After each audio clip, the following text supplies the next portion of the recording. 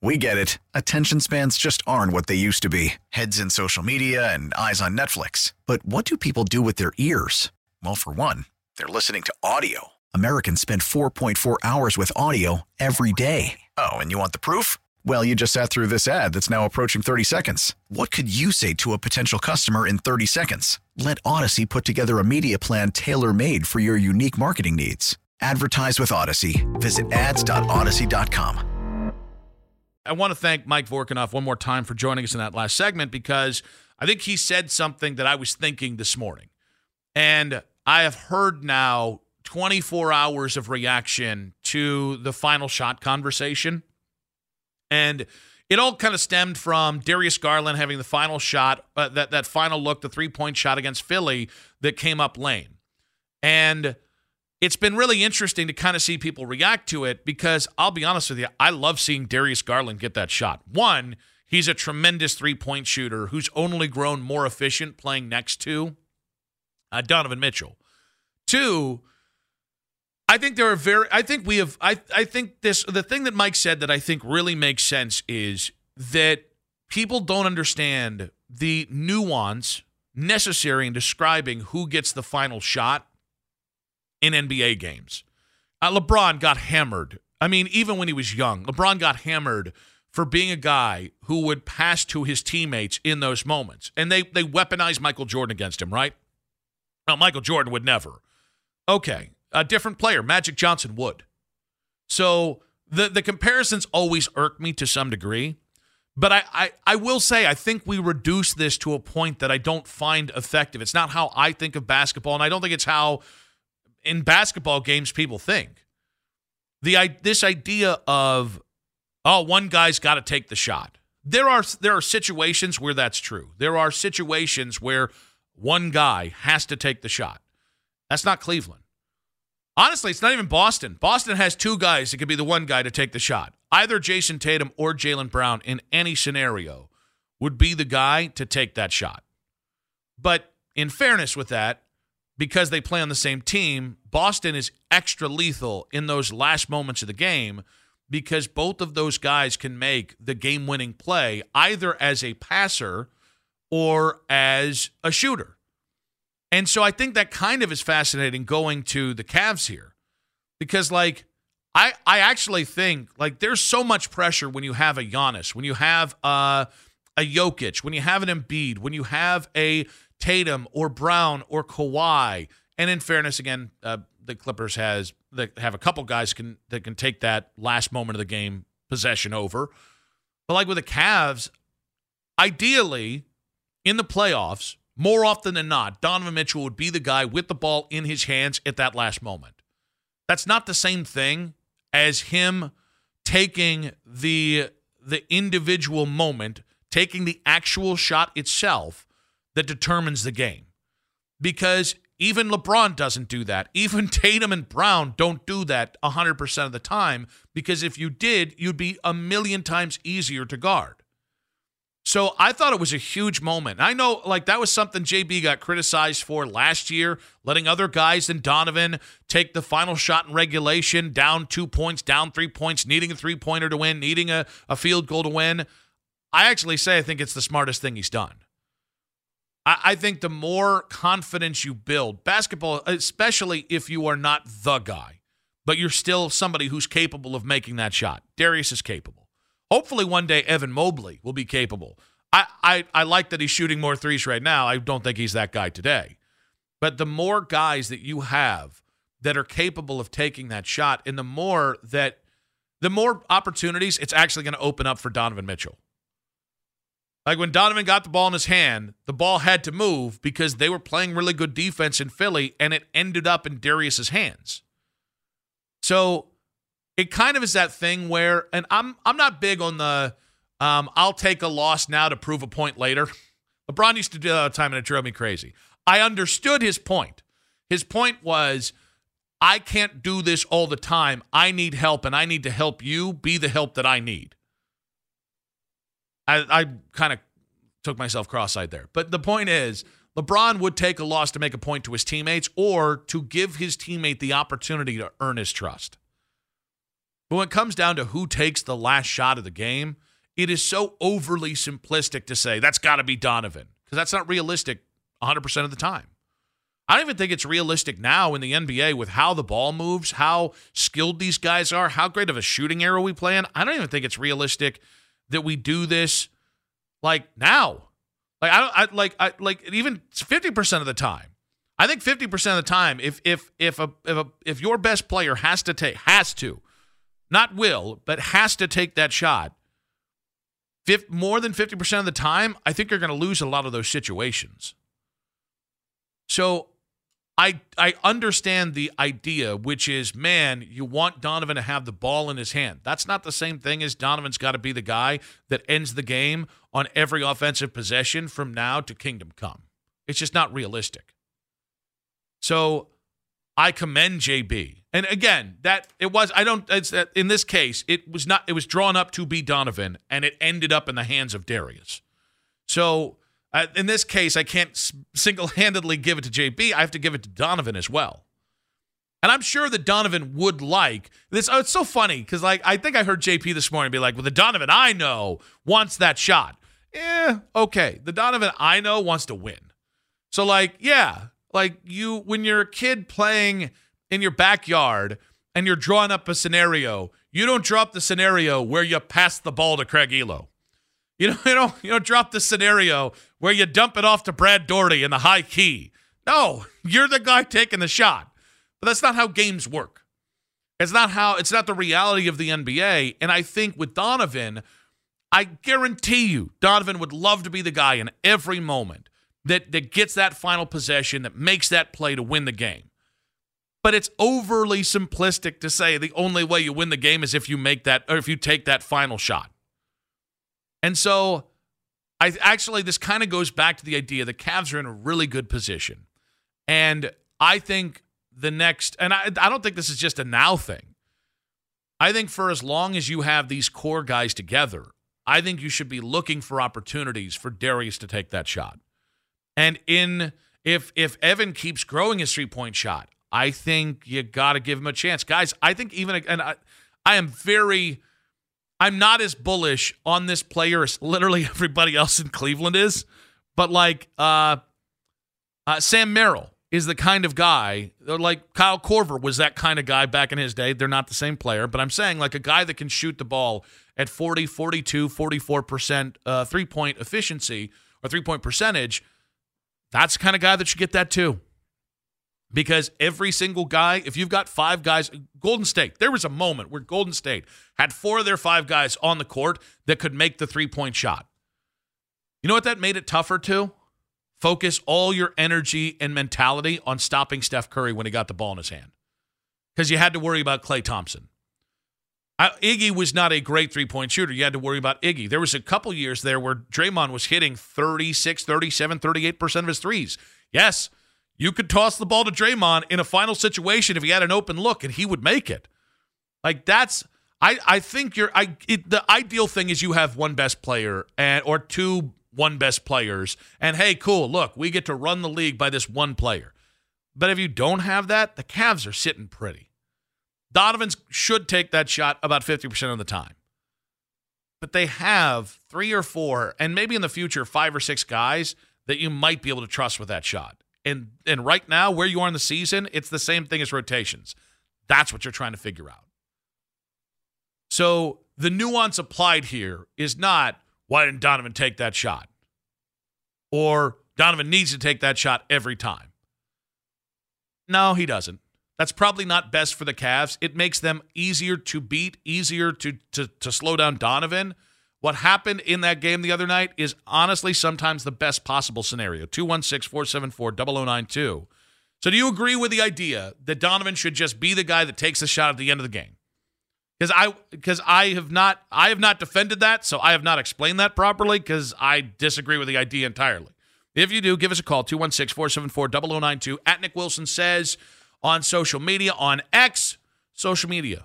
Reactions on the show brought to you by Scheiben Jewelers, Cleveland's premier jewelry store. And LeBron almost joined the evil empire, allegedly. 92.3 The Fan. I think we're kind of at the logical point when you get to the second half of the season, which is after tonight. You've kind of concluded the All-Star break, and the All-Star weekend acts kind of as that natural in between, even though we're well past the 50% mark in the NBA.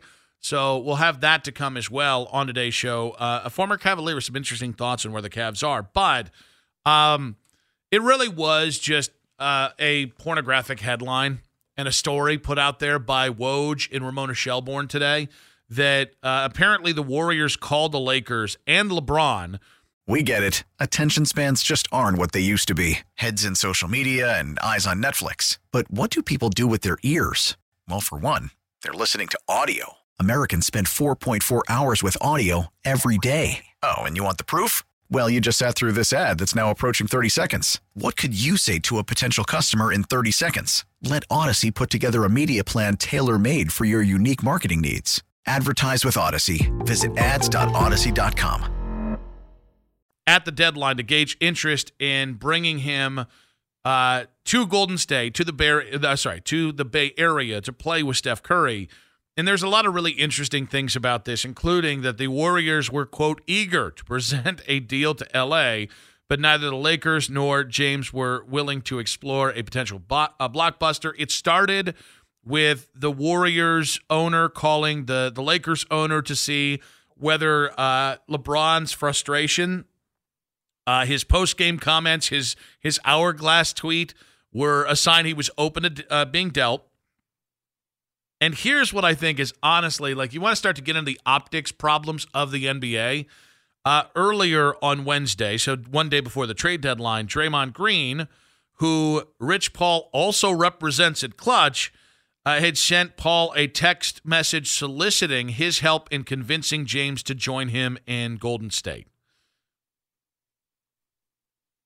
I don't think the NBA realized how bad of a look this is. One, I know that they went through the proper channels. How do you not view this as tampering? Like, how is this not like owner to owner, then owner to agent, and then player on said team to his agent as an intermediary? And I honestly, if LeBron went to Golden State, it'd be a really cool story because LeBron with Steph Curry, it would be box office for the rest of the year. I totally understand why LeBron didn't want to go to Golden State. I totally understand why LeBron wouldn't want to be traded. But I just, like, this is the kind of stuff that happens all the time, and it's so weird. NBA reporters love pointing out that Draymond Green loves to recruit other players like Kevin Durant in 2016 after the day after. As soon as they lost, he went right to his car and he texted Kevin Durant. I don't see how players think this is a good look. And I think some of this is Draymond is really desperate to be seen on the level of LeBron James and players of that ilk. And that's why he has a podcast. He's not doing it for the money. All right? Draymond's going to top out his career at about $300 million. Draymond's going to do just fine financially.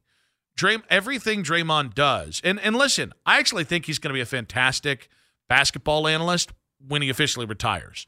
Like, they're going to need to replace Charles Barkley and Shaq at some point. And Draymond's perfect for that. He is. He's a big personality. He's not afraid to speak his mind. But, like, it does bug me. And there's something about that guy that does bug me. And it's not the Cleveland thing. Like, he accused Yusuf Nurkic and Kevin Durant of trying to damage his character because both Kevin Durant and Yusuf Nurkic kind of came out talking after the latest cheap shot by Draymond Green on Yusuf Nurkic in the game. It's almost like that time off did nothing for Draymond. And then the whole media, he walked the line. It's the best he's walked the line in a minute. Because he didn't out and out assault somebody? Like, I don't understand. There's this protectionism in the NBA. There's one of us mentality with Draymond Green. And so I think it's awful to hear player on Team A at the deadline in the middle of a season, let alone in the offseason, is actively trying to tamper. I think that's so much more corrosive and so much more widespread in the NBA than, I don't know, Danny Ainge reaching out to player A. It's so funny how just like, and this is it's a great story about how the Warriors want to bring together LeBron and Draymond encouraged them. Cool. Let's talk about what this does. And listen, it's Lakers fans. Nobody cares. And I understand that. Like crocodile tears for Lakers fans. The problem is it happens a lot more to towns like Cleveland and Utah and Portland and San Antonio than it does to the Lakers. And so just overall, I just hate this crap about the NBA. And I hate to be that guy because I think player movement is good. I think player movement overall stimulates interest. I think the transfer portal in college football is tremendous for college football because when you have the players that everybody knows in the portal, even if they don't leave, it constantly is generating topics, right? Like, oh, who's Ohio State going to get a quarterback, right? There was the Riley Leonard thing. There was Will Howard. There was Cam Ward. There was Dante Moore. And that happens at every school, every big school. So, okay, premier programs, players moving, premier players going to premier programs. I do think that is inevitably good. In baseball, the biggest problem is good luck being one of 25 teams that can't make a move that is substantial. Like Cody Bellinger, who had a really nice season last year. Not quite MVP level season, but definitely an all-star plus level season. He's a free agent this year, and the guy's got 5 places he can go. Shohei Ohtani had maybe legitimately 3 places he could have gone. That's not good for baseball. So player movement, I do think, only drives. That's why the NFL's king, right? They've monopolized the NFL draft in a way that is beautiful to watch, and NFL free agency and trades constantly, even in the offseason, even in June, or May with Zadarius Smith. It rules the roost. It's how you steal attention at every part of the time. But this specific type of player movement feels icky. That's not even what I really wanted to talk about. Like I am fascinated with the idea of LeBron and why he said, I'm not leaving. I think that's the more interesting point. But, man, how do you not feel like what is going on in the NBA when an aging Draymond's a really good player. Draymond's going to get into the Hall of Fame because Draymond was on those Warriors teams. And you can't dispute how important Draymond was to those Warriors teams. He unlocked his ability as a facilitator, as kind of an everyman. That's a really interesting player for those two guys he played with. If Draymond hadn't played with Steph and Clay, and he had just been for the Pistons, or he'd been the Cavs had the second-round draft pick before the Warriors that year, he's not the same player. So much of what made him as a player, it's Ben Wallace in Detroit versus Ben Wallace in Washington and Orlando. But he's going to be a Hall of Famer. He's also an aging, really never was a truly great, he was a great defensive player. Now I'm sounding like I'm jaded. But he's an aging, never will be again great player. And he's out here trying to seduce and use his agent to get the biggest star in the game to his spot. Oh, by the way, of course LeBron's not going to Golden State. The Lakers were the 10 seed and the Warriors were the 8 seed. Or I think there was like 8 and 9 seed. Hey, would you like to come and be one spot ahead of us in the West and no closer to winning a title? Yeah, LeBron with Steph sounds really sexy, but it's also a move that if it doesn't work out, there's egg on LeBron's face. Whatever LeBron does next, and I do think this summer is going to be fascinating. I would tend to agree with Mike Vorkunov, who we had at 3. I tend to think if it's Lakers or the field where he's going to be next year, I'd still take the Lakers. But I think the Lakers bet on themselves, and they better pay off. Because if you didn't make a deal at the deadline other than signing Spencer Dinwiddie off the trash heap, and you end up being one and done, or you're in the play-in and you don't make the playoffs, good luck. Good luck selling LeBron, because LeBron likes to feel supported, and there's no way that guy feels supported right now. I'll still take the Lakers, but, man, that could change very quickly if things get ugly in L.A. or uglier in L.A. But, like, LeBron understands the optics of being traded and not him choosing his destination. LeBron understands the optics of going to Golden State, where people might not like that, and LeBron does not like to not be liked. And why would he go ahead and okay this only to turn around and have to make another decision this summer? Honestly, from the Warriors, not only is it bad form with the Draymond thing, it's also peak desperation. 216-474-0092. You guys have a problem with the Warriors calling LeBron? It's tampering. It's just and the NBA should care about this sort of stuff. We get it. Attention spans just aren't what they used to be. Heads in social media and eyes on Netflix. But what do people do with their ears? Well, for one, they're listening to audio. Americans spend 4.4 hours with audio every day. Oh, and you want the proof? Well, you just sat through this ad that's now approaching 30 seconds. What could you say to a potential customer in 30 seconds? Let Odyssey put together a media plan tailor-made for your unique marketing needs. Advertise with Odyssey. Visit ads.odyssey.com.